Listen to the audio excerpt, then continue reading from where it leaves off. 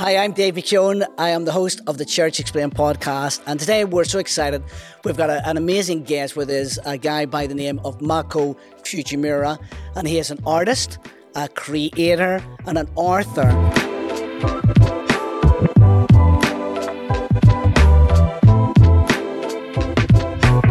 I think there's something very powerful in this idea of slowing down, and I suppose experiencing things not just from an auditory point of view, like a lot of churches focus around this idea of what's said, but I wonder if there's something more to faith and growth about actually experiencing life together, and as you say, maybe using our senses within the church, and not just think we have to go down one line and do things in a certain way, but maybe we would experience even faith in God more if we were able to explore some of those big ideas, even within the church, because I think sometimes it can be a narrow way of experiencing faith, but there's so much more of connecting together, isn't there, when we meet together, rather than just, as you say, being on Zoom. It's good as it is, yes. But we need the human contact.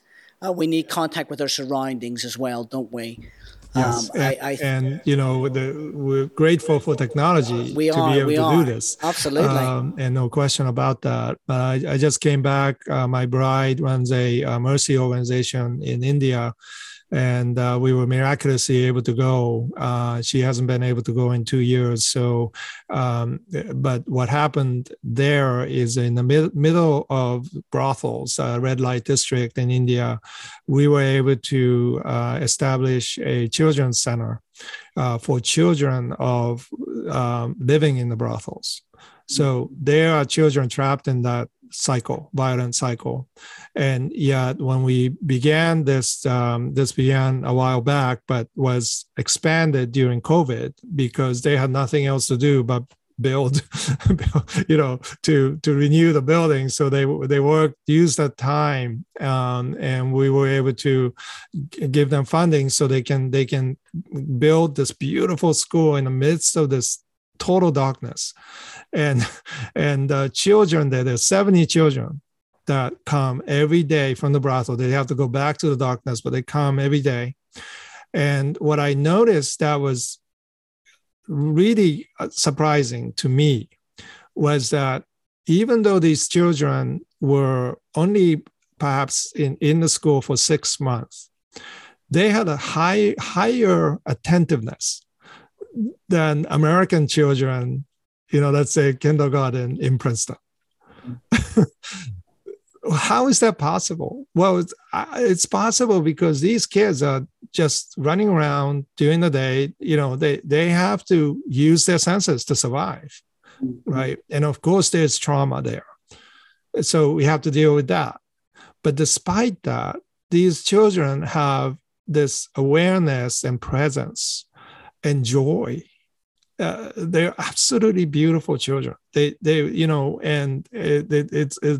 just amazes me how in the Western industrialized realities, we don't fully understand both the reality of human power to create in the midst of, this is brothel, and right next to it is a garbage dump. So it smells awful. And yet these children have the ability to make, you ask them to draw, and it's full of colors, right? Because Indian culture is full of colors. So they understand color. And, they're naturally drawn to beauty.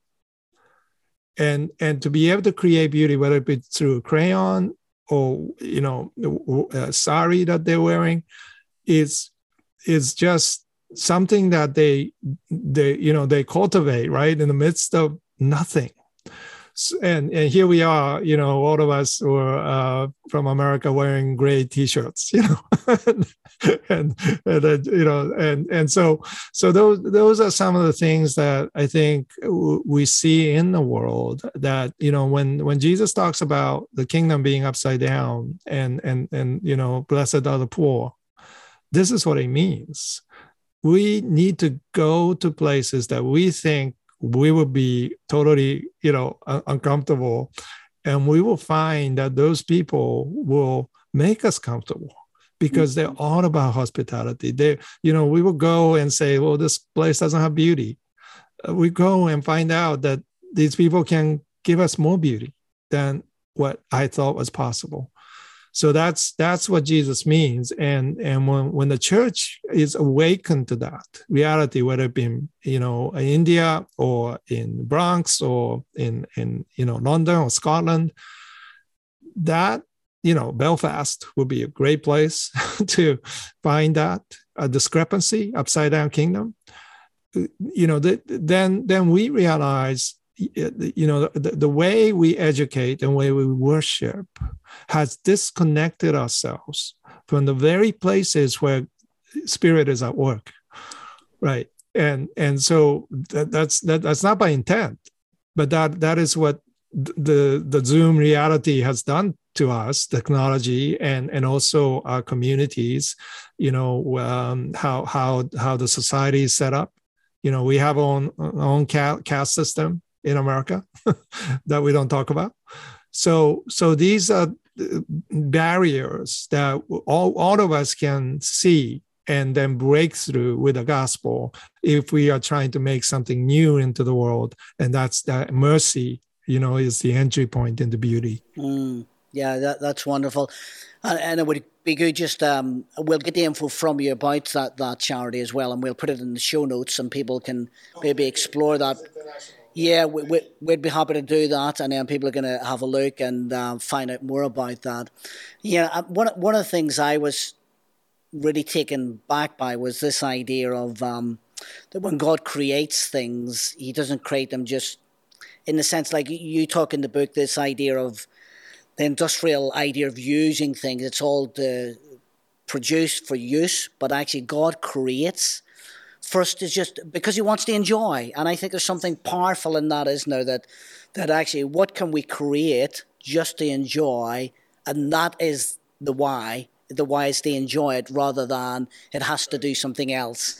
And, I start the book with a concept, theological concept of aseity of God, which is not talked about much, ASEITY. Aseity is basically the idea that God does not need us or the creation. And so why God is all sufficient. So why did God create? It's because God is love. Love exudes beyond what is necessary. When you're taking someone on a date, you don't do accounting, you don't do plumbing, unless you're plumbers. You do something extravagant, you do something gratuitous, you do something that it's not useful. Yeah. And that points to the love that you want to convey to your partner, that this is something that is new. I want to go on a journey with you that is not just about survival, but abundance and beauty and complexity, perhaps, right? So when we realize what love is, we realize that if God is love and God is beauty, then what we have pronounced as necessary conditions or checklists of things to be able to be pleased by God, that's not what God is interested in. There are things that are important, for ordinance and ethics and morality, and yes, but those things flow out of a heart of love. And so artists are always aware of this discrepancy, and we realize, well, first of all, artists are not needed in that sense, but they're the first ones that dictators like Putin wants to shut down, right? Why? Because we speak of a world in which abundance is real. We can point to the world where beauty matters, right? Not your power, but beauty of individual souls matter. And that's what writers do underground and in jails. And their words are more powerful and more enduring than what a dictator can do. And so that proves that in the midst of darkness, in the midst of conflict and war zones, there are people who are able to produce things that last longer than anything, any power of that time.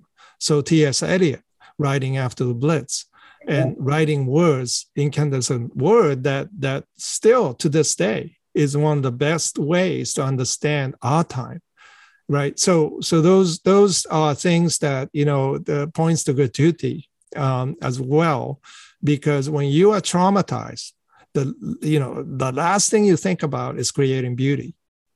But psychiatrists tell us when you create beauty of anything, our neurons literally reconnect. They start to rejuvenate. And so for T.S. Eliot, writing 4 quartets was not just so because he was a poet, but it was because it was absolutely necessary for him to find sanity again. And so for us today, first of all, there are artists doing that today, and we need to find them and bring them in to speak to us, show us what they're seeing. But the church itself is God's artwork, right? The church is the bride of Christ. It is beautiful to God, and we have to start looking at the church that way too, and not just for utilitarian purpose, but for the gratuitous beauty that the church can be in the midst of darkness. And that's precisely what is happening today in Ukraine. Hi everyone, I hope you're enjoying the podcast. We just want to take a moment and pause and let you know about something exciting we have on offer right here from Icon Open. We help leaders find solutions through our coaching and team training. And we've worked with all types of churches in different countries around the world, from large churches to small churches, and of course anything in between. And leaders come to us for a variety of reasons. For some, they simply want to get to the next level in their leadership. They want a coach to work with them for a period of time so they can get new momentum or fresh ideas or fresh insights for the next part of their journey. Other leaders will come to us, maybe they're working through some opportunities or challenges in their church, and just maybe to have someone to think with them and help them process through big ideas like staffing or teams or transitions really does seem to make a difference to them. So if you've never had a coach and you're a senior leader or a leader within a church, we want to encourage you to get in touch with us, because we think we can really help you find the solutions you need for the next part of your journey. Have a look at icon.church/coaching and you'll find all the details there of how to connect with us, and we look forward to hearing from you very, very soon. Yeah, and I think that those picking up on some of those themes are that sense of abundance and God creates out of love to enjoy. And I guess, I suppose my encouragement would be for those listening today would be, how can we do the same? How can we have a mindset where we're thinking of creating out of abundance rather than scarcity? Because we often think there's not enough, or I can't create, or I can't do something. Where actually we can do much more than what we realize. And I suppose just to try and encourage people and our listeners to think, how extravagant can I be with my life? How extravagant can I be, within my church, rather than we've done our bit, we've ticked the box, as you've said, but come on, we can do much more. We can be much more extravagant as people, and do something just to enjoy, rather than it has an ulterior motive behind it. I think there's something in that. I love that idea, Marco, where you talk about the idea in the book of James and one or two other places about being doers of the word. And I know you have a great insight into that. I wonder if you could just share around that. It sort of links in. I found out through just by looking up how many times the Bible uses poietas-related words, and that's a Greek word. When Paul writes, "You are God's, workmanship." That word is poiema. And so workmanship is a rather industrial word. It really means you are God's poem. You are God's masterpiece poem, which kind of it captures workmanship. Yes, we are made, but it says more than that. When James says, yes, you become a doer of the word, And I've heard that passage preached so many times as, become an activist, unless you are showing up in the world with your faith, it's nothing, which is not wrong. But the word there is poietes. It literally becomes, you are to become a doer means to become a poet of the word. Yeah. What does a poet do? Well, poet pays attention to the word itself and the surrounding reality. Emily Dickinson looked outside of her Amherst windows every day and imagined this whole universe with her words. They craft things that normatively you don't even think to craft. You create new words and new combinations, new sounds, new rhythms. And that's what we're supposed to be as a church. To become a doer of the word means collectively we are to become poets of the word, that when we sing, the world says, oh my goodness, what is that sound? Where is that sound coming from? I want to join that. And that's, oftentimes in bleakness, in concentration camps, and in Ukraine today, the sound of violin sounds so much more powerful. It can be drowned out in, Times Square, but not in the areas of devastation in Sarajevo and other places. So this is the kind of image that the church is supposed to become in the world. And so, in order to do that, right, we have to understand, first of all, what does a poet do? How does he or she function? Where is the music coming from? All those things artists are good at telling us about, but oftentimes artists are exiled from society, exiled from the church. So there's often, if they're in the church, they're going to be sitting in the back wearing black. They leave right away after, worship because they don't want to be seen, or, they don't want to talk to anybody. I'm an elder and I'm like that. So, I feel for those artists, but where we need to go to them and go to their studios. If you're not an artist and if you want to find what it means to, be able to be a child of God dancing in the creation toward new creation, well, go meet a dancer, a modern dancer struggling with her injury in the backstage weeping, right? And when she appears on stage, you don't know that. But when you get to know that person, you learn that the body is sacred. That person may be an atheist, but it doesn't matter, because that person can tell you how much it means to be able to make that jump. And when you do, when you succumb all of that, you had to go through training, injuries, and everything, what happens to your heart? You're weeping because you cannot understand that transcendence you just experienced within your body. Your soul is crying out for a paradigm where that experience can be matched with what you are feeling. And we have the gospel. We have this extravagant message of the gospel to impart to them. I saw that leap. You are magnificent.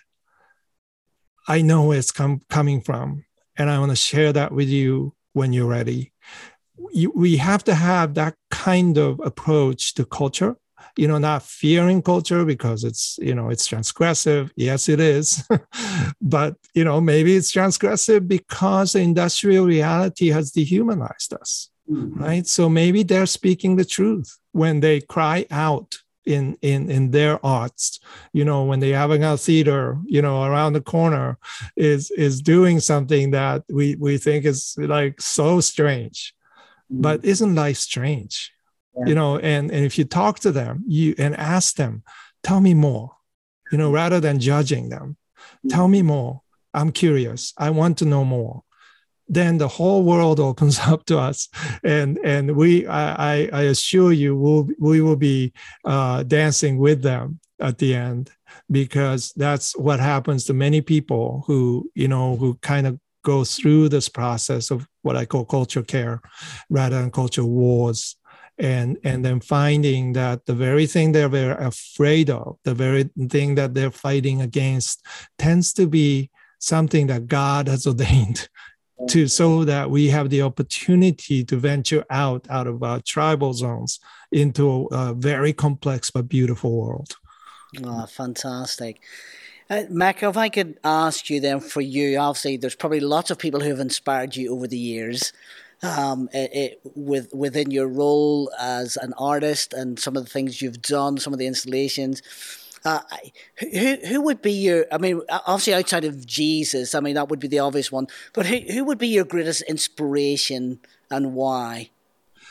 Yeah, I can name a few. Definitely my wife Hejen, who has been she's an attorney who has such a passion and vision to bring mercy into the darkest places of the world, and I just love learning from her, and have access to some of these places. A mentor of mine just passed away 2 days ago. His name was Jay Kyle, and he was part of Redeemer network, Tim Keller's network of City to City. He was a gentle giant, church planter, missionary, and every time we get together, he always wanted to learn about the arts. Exactly what I just said, that scenario of going to the backstage, he would do with me. And it was the backstage of perhaps a studio in Japan. It could be a backstage in Hong Kong or Taipei. He was a career missionary, and but he would just show up or call me and say, Marco, I sense that you need to be doing this tomorrow. Fly to Taipei and meet with those people. It was just like New Testament, and I would go, and a whole world opens up. Of course, he had this enormous network in the world where he saw the gospel at work. And artists are very useful in human beings, because we can enter any place. So where missionaries can't go, we can go. So he would often send me to places, and I got to experience both the darkness and the glorious realities. So I'm going to miss him. And he without being an artist, he's probably the closest to the great artist that I have come to know. His art was people. His art was planting churches. And it was absolutely beautiful. Well, it's good to have so close friends, and of course we're sorry for your loss there as well, because people like that are so dear to us, aren't they? As we go through life. Yeah, I wonder if I could just ask you one final question before we wrap up today. It's been so good to have you with us on the show. And I was just wondering if there's anything else, another big idea that you would like to maybe share with our listeners that we haven't covered yet, or maybe something you're thinking about. Maybe it wasn't even in the book, but just something you want to leave with our listeners as they journey, as they seek to grow in their leadership and build churches, and I suppose be the artists that they are in their settings. Academy Kintsugi is something that was relaunched with my wife Hejen, and we have been calling our trip to many places in India, DR, Dominican Republic coming up. We are calling it Kintsugi Peace Making, and then we are invited to UK Parliament in November. So pray for us there, that we can be part of amending to not fixing, but mending to make new, something out of the fractures that we're experiencing in society and politics and worldwide events. I really believe that when we practice Kintsugi, that we find healing. And we start to reconnect the dots that trauma has severed. And by doing so, we also find community to journey with post-pandemic, right, into a world that of mystery and unknowns that we can't control. And yet, God is there to meet us.